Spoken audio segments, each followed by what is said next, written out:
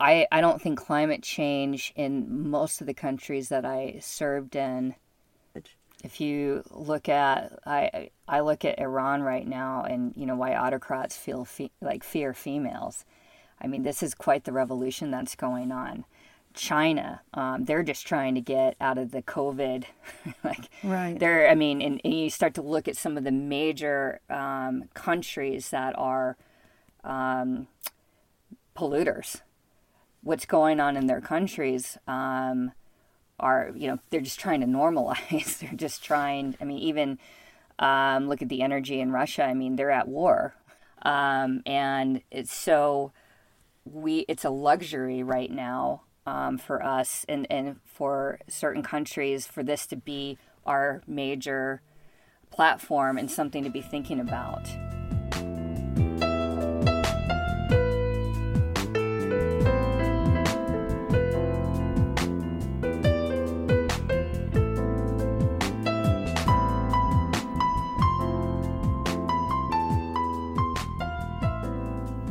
You've tuned in to How It Looks From Here, Life in the Time of Climate Change. Here in the mashup of reality and uncertainty, life looks different to you than it does to me. The way race and gender, education and work and everyday circumstances combine in any person's experience, well, it's different. For every person, how it looks matters. So we offer these interviews as ways of giving us all new ideas and inspiration for making our way forward together.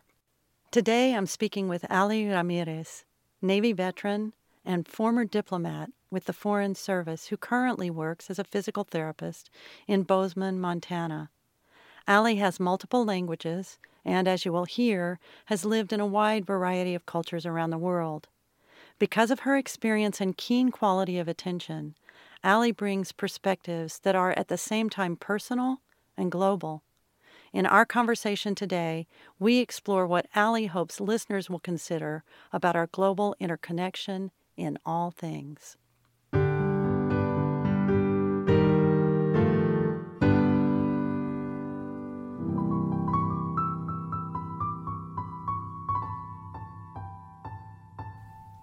Good morning, Ali. Good morning. I'm so glad you could be here for this conversation. Same. Yeah. It's an honor. So, I want to start out setting the scene a little bit for the listeners so that they know that you are a veteran and also a former diplomat with the Foreign Service. And also you have a doctorate in physical therapy. So you've got a lot of experience and perspectives that you bring into your walking around the planet. One of the things I like to ask early on in conversations on this podcast is, how does the world look to you right now? That's a great question. One of the things, so I'm a native of Bozeman, and this morning my dad and I were having coffee. I'm from here, and after 31 moves to a different country or state, I was able to move back here about 5 years ago and be home. And we were having this discussion, and the world is so different for so many people. And just to explain it, I have friends that are still serving overseas, and we Zoomed last week, and how one of them, who has been stationed for the past 4 or 5 years, almost 5 years, in, let's just say, one of the countries that are still masked, her and her teenagers will be coming back to the States for the first time, and she talked about how it's going to be a very hard landing. And during that 4 to 5 years, she also lost her mom, and she was able to only say goodbye to her via ICU. And they have been masked for 5 years by the time they come back. And so what that's going to look like for them to come into the United States and not be wearing a mask with COVID is going to be a hard landing, is the way she phrased it. And I think COVID, for most of us, we feel like it's left, hopefully, but for many, it is still very real. So the world for them and for so many of us is just different, state to state, country by country. and to remember that. Yeah, yeah. And so the world to you looks familiar because you're back home. Right. But you're also 31 different places. Yeah. Well aware how different the world can look depending on where you are. I was in Bogota, Colombia when 9/11 occurred, and still had another year before I could even come back to the States. And there's a phrase I remember Admiral Olson saying about how we're all products of our last emotional experience, whether it's good or bad, and how that shifts us. And I remember coming back to the States after 9/11, and just everybody, we were just at different places. And we just have to be kind to people and realize that, with all these, COVID is a huge pandemic, and how it has affected our lives, and just to be kind, hopefully, and understand that everyone's at a different place with it. Everyone sees it differently. So this is a thing that would help the listeners. What does it mean? What is a diplomat in the Foreign Service? You were also in the Navy? That was your branch? Okay. I was in the Navy for 5 years. I was a Russian linguist in the 90s, and then spent a good decade in the former Soviet Union, and then went on and served at multiple embassies. And I was a political officer. There's cones. What does that mean? So there's a political cone, economic cone, and this is kind of dated because I've been out now for a while, and then would go in my 40s and get a doctorate in physical therapy. But as a political officer, it depended. For example, when I was in Kazakhstan, I worked on non-Lugar initiatives, non-proliferation. That was what my master's was in, non-proliferation studies. And then you could go to Colombia, where I was at, and you're working narco. Which means? Narco-terrorism. Okay. That kind of stuff.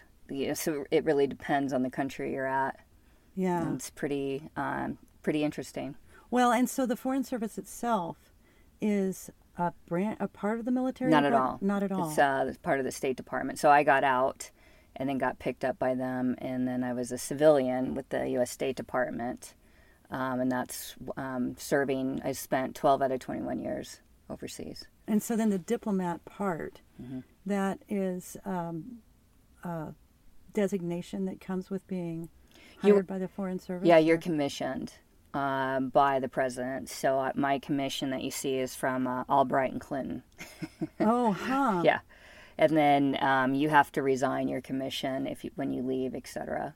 So it was quite the ride.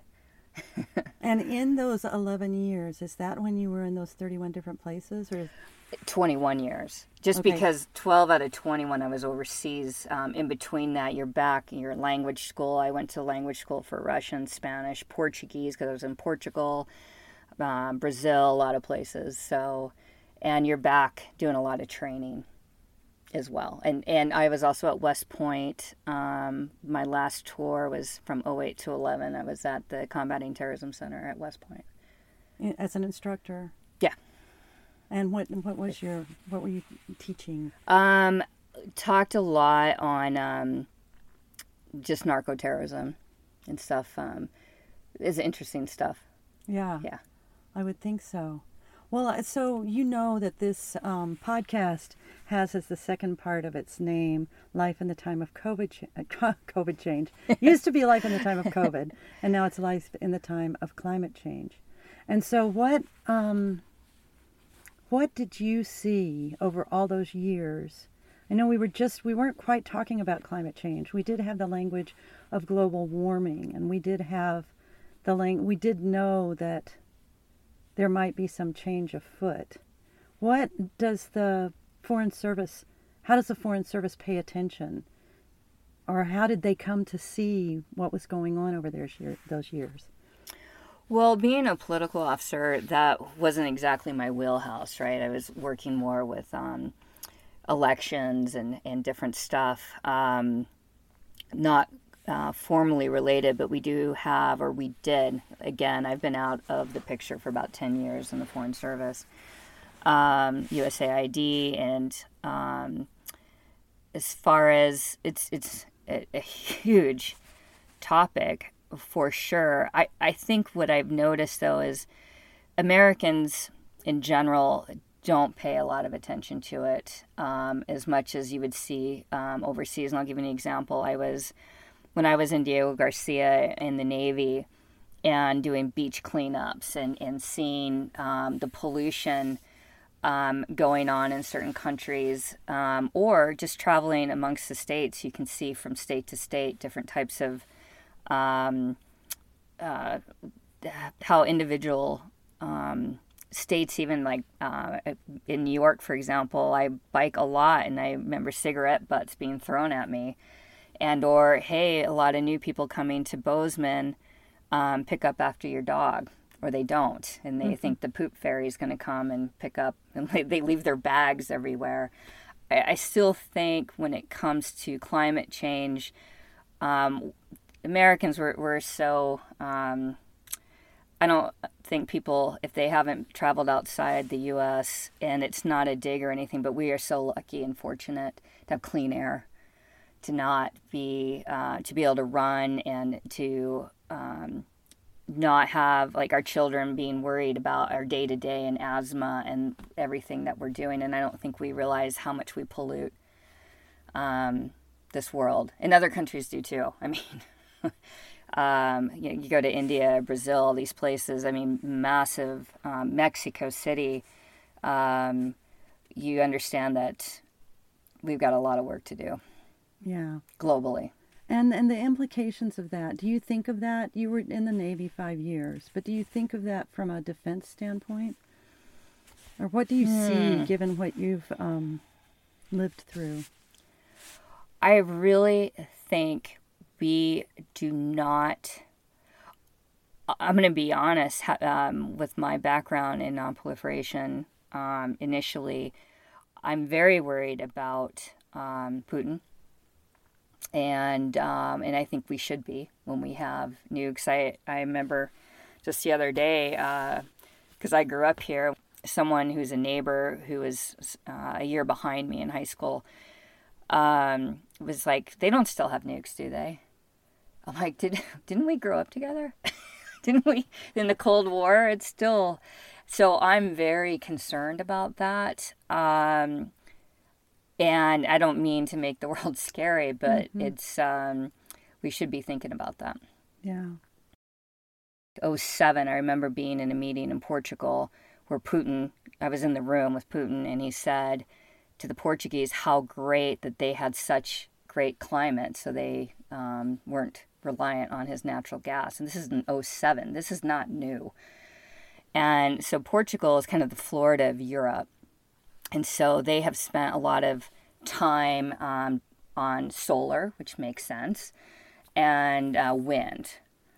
Germany, I didn't know this until about a month ago, that they, due to Chernobyl, gave up their nuclear power in the 80s and became reliant on Russia. And they gave up their nuclear power plants. And guess what? They're now reliant on solar and wind. And I'm like, I don't know if you've been to Germany lately. They don't have a lot of sun. So yeah. I don't, so they're a little bit behind, and they were just talking about hopefully we'll wait out the winter. Well, nobody does, like, how do I explain it? Russians are really good at being hard. So, I don't know that, certain, like the European Union is going to be able to wait them out in general. That's your experience, and you lived there for a good while, is that they struggle well. Russians struggle well. And the narrative in Russia is they believe, for the most part, what Putin is saying. So the consul general from Estonia, and a lot of people don't even know where Estonia is, but it's kind of like our Idaho or from Montana. It's bordered up, and they have mixed families, right? And like her father-in-law was Russian or is Russian, and they are at odds about the war out, So we have to remember that there's a narrative going on in Russia, and they believe in their cause. And you've got there's a lot going on, and I think we're going to see a ripple effect for sure. This isn't going away. And the ripple, you mean into the U.S. with if we keep being at war, and to think that we don't have, say, whatever on the ground, I think would be very naive.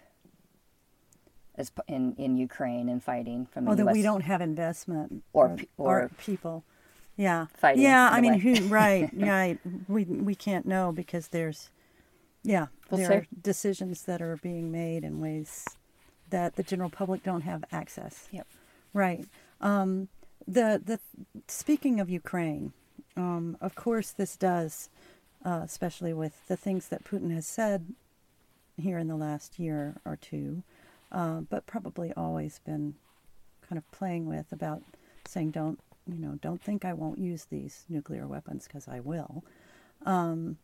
The other part of that related to all this climate change stuff is that war itself is really, really damaging to the ecosystems. Is that correct? I mean, I can't even imagine what's happening there. You got the Black Sea, you've got the Caspian Sea. I mean, it's different, but I mean, Russia and Iran, there's been a lot, like the oil war over there. And as far as ecologically, war is a business, though.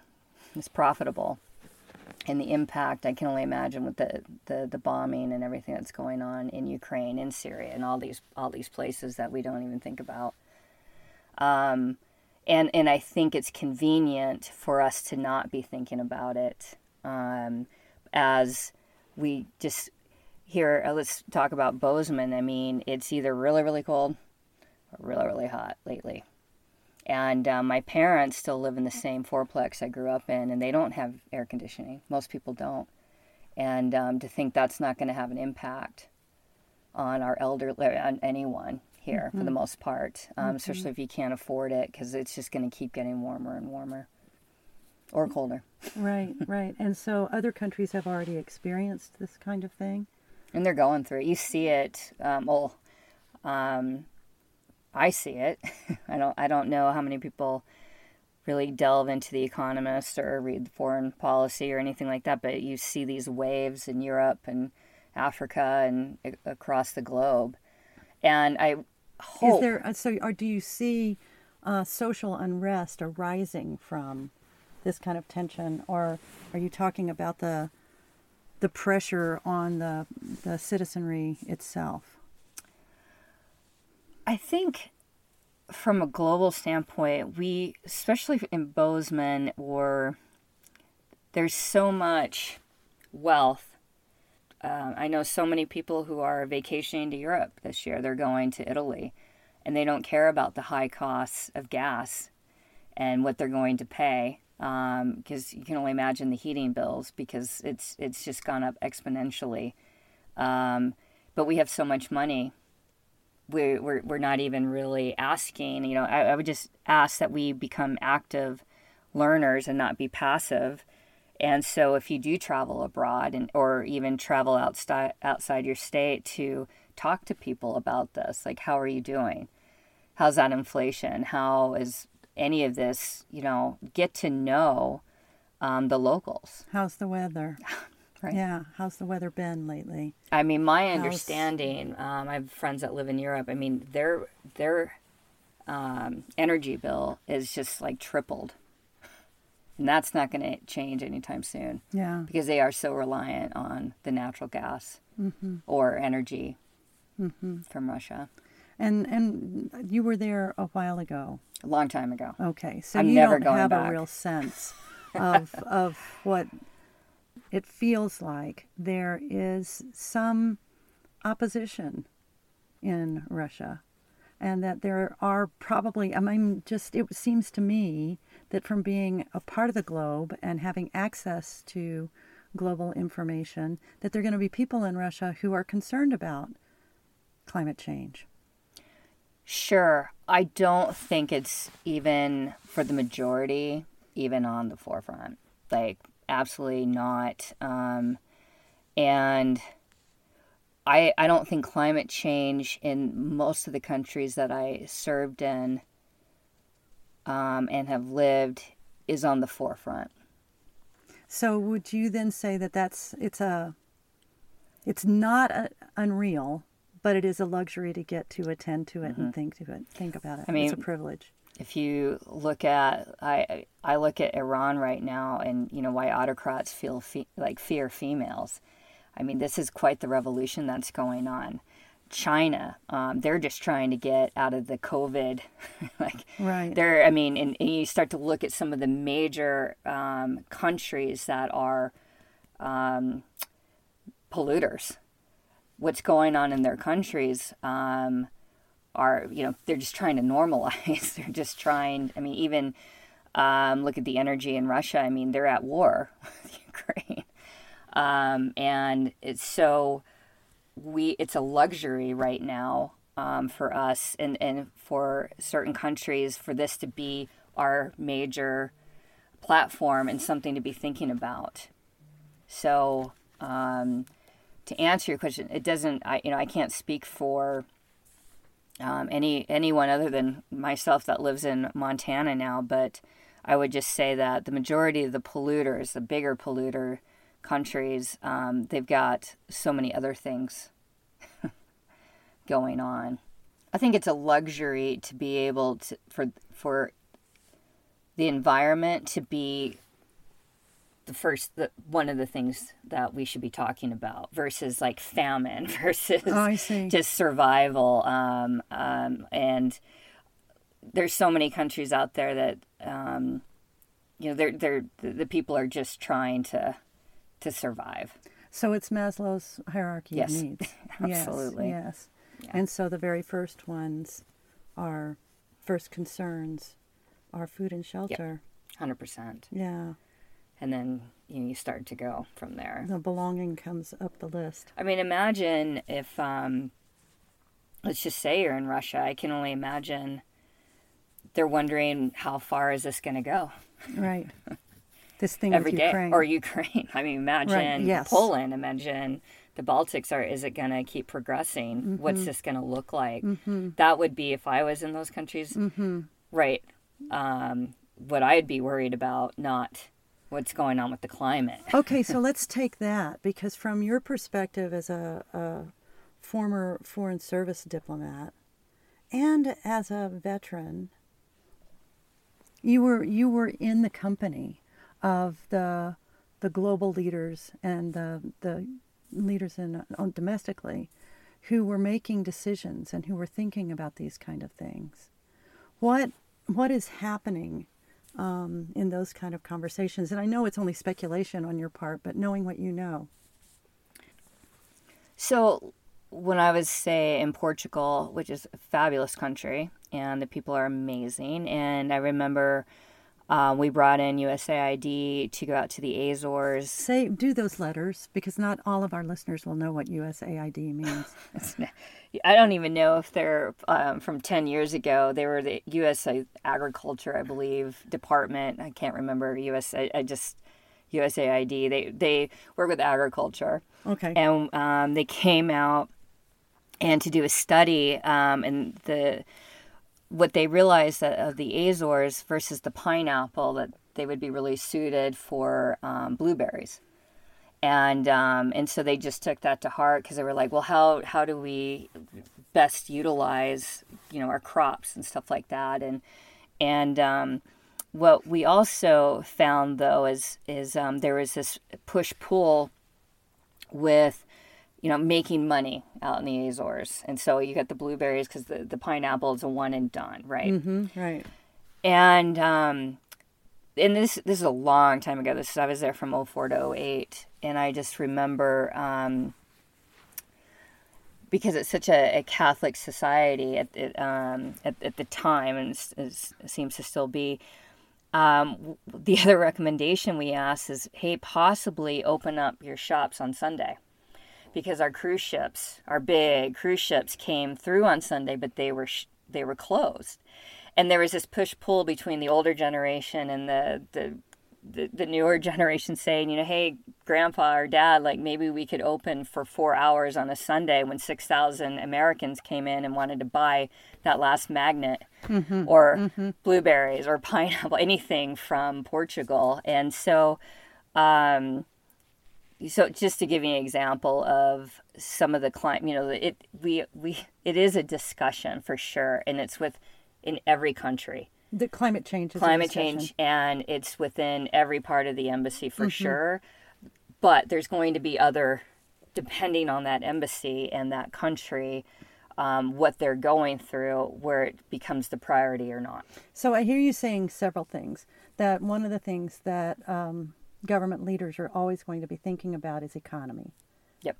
And the environment. And that 100%. While climate change is on people's radar and they're concerned about it, if you look at Maslow's hierarchy of needs and your first interest is food and shelter, even though you're not going to have any food or any shelter if the climate is messed up, the kind of thinking and connecting the dots that's necessary to do that, to understand that really wouldn't be bad if the first priority was climate, because that's going to ensure, or more likely, make it so that we continue to have at least some food and shelter going forward as we address this mess.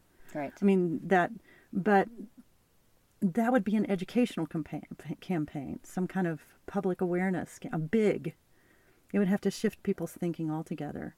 And that's not where the energy is, or not, and I don't mean energy like oil and gas. I mean, that's not where the In certain countries, absolutely, that's the forefront, 100%. But let's say when I was in Colombia between 2000 and 2002, you still had the FARC, the AUC, you had these guerrilla groups and that had taken over their country. And the Colombians are amazing. They would take it right back with Uribe and with help. I remember Uribe's platform was like, hey, we want your guidance, the U.S., where prior it was kind of like, we want you to take our country back. And then when Uribe came in, it was such a shift. And he's like, we're going to take our country back, and we could just use some guidance.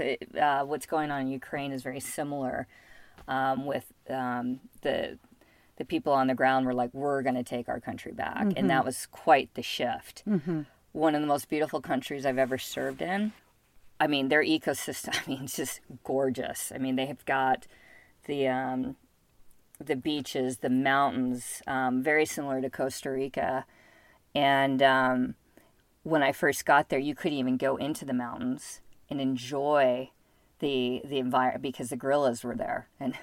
And it was so unsafe. And so to answer your question, it's not that and I remember the stories were like, we used to go camping, and I can't even imagine it here with the mountains to tell people like, yeah, we once were able to camp in these beautiful mountains, but now we can't because it's not safe and we're going to get kidnapped.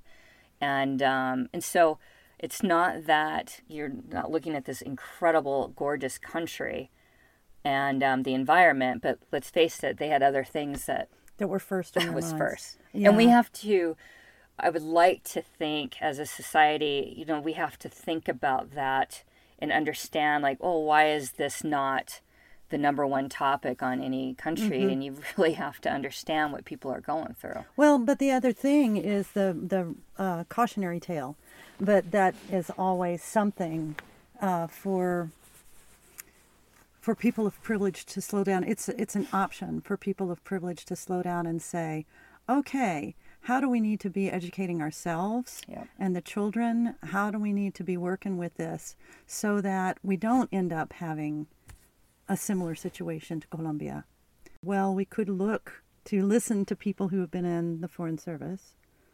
It's not that we've been living in an insular way. There are people who can help us think about how to be with this. How much time do we have to think? Right. All of that. And I also don't mean to be alarmist, because I think we have, one of the things we forget in times like this is how strong the foundation is we stand on. We're here having this conversation because something's been working up to now. Right. This is Mary Claire and How It Looks From Here. Stay with us. We'll be back after this brief break.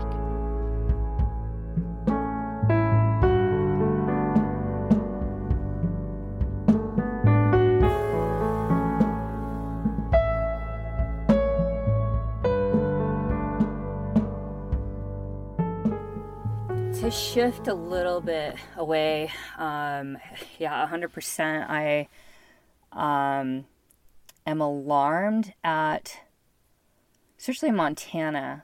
So I'm a physical therapist now, and I see different patients, different demographics, and listen to them. And the fake news, where do we get our sources? Do we even understand what evidence-based news is or sources?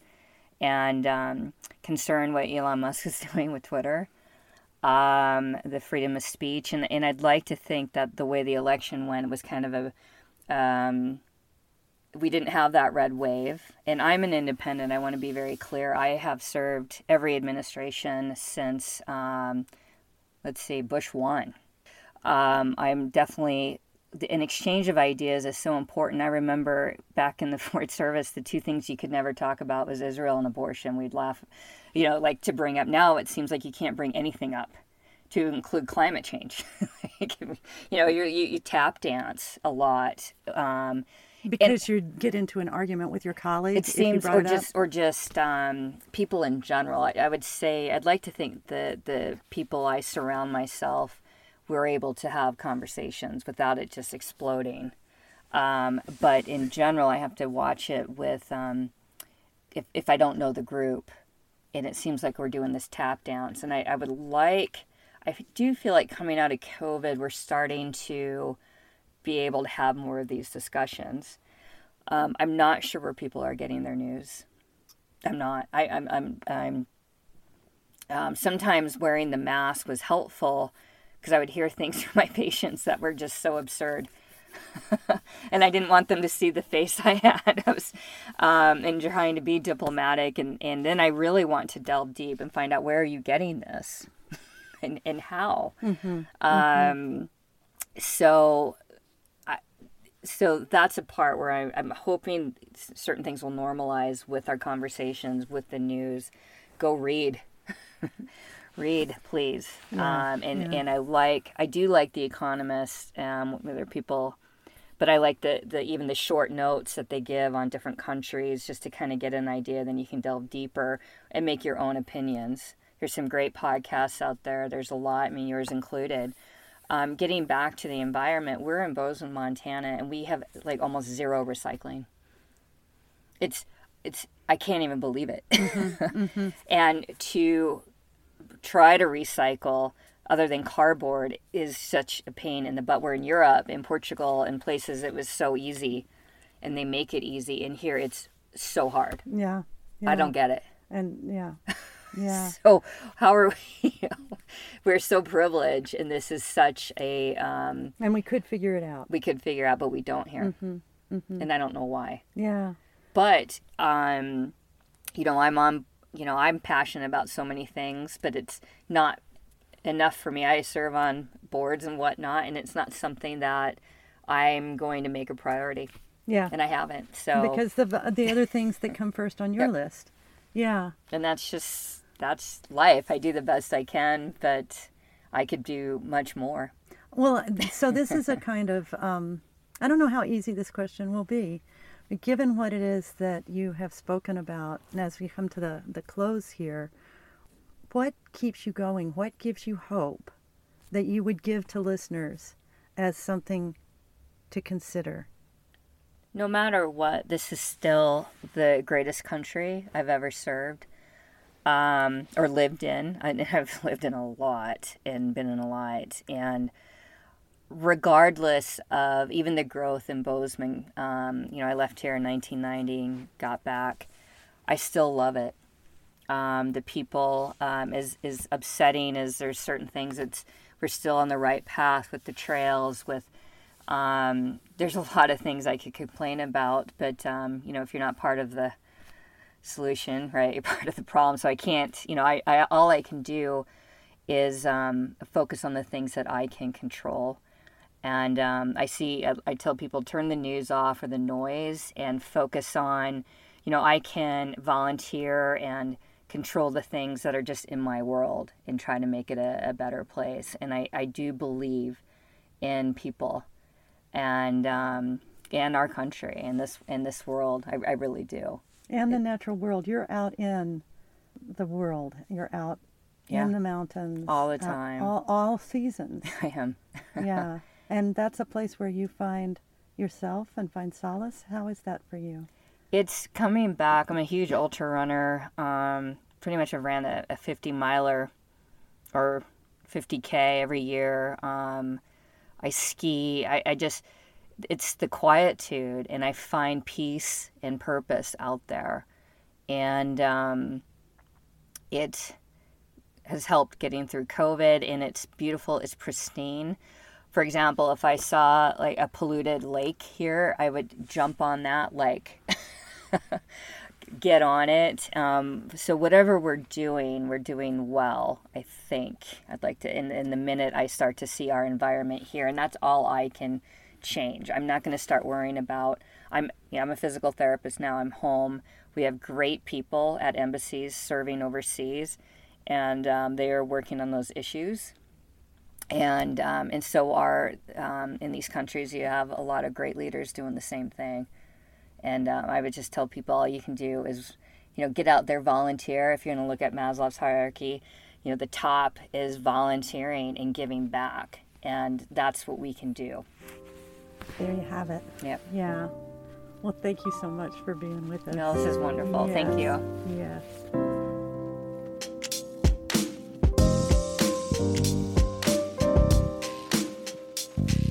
Find out more about Ali through the links in our show notes.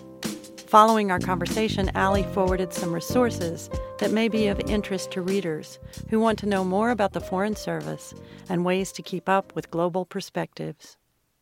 And now, before we go, a quick pitch for our podcast. If you like what you're hearing on How It Looks From Here, make sure to subscribe.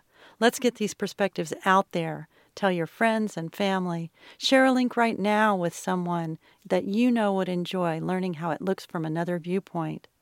You can find us on Spotify, Apple Podcasts, or wherever you find your podcasts.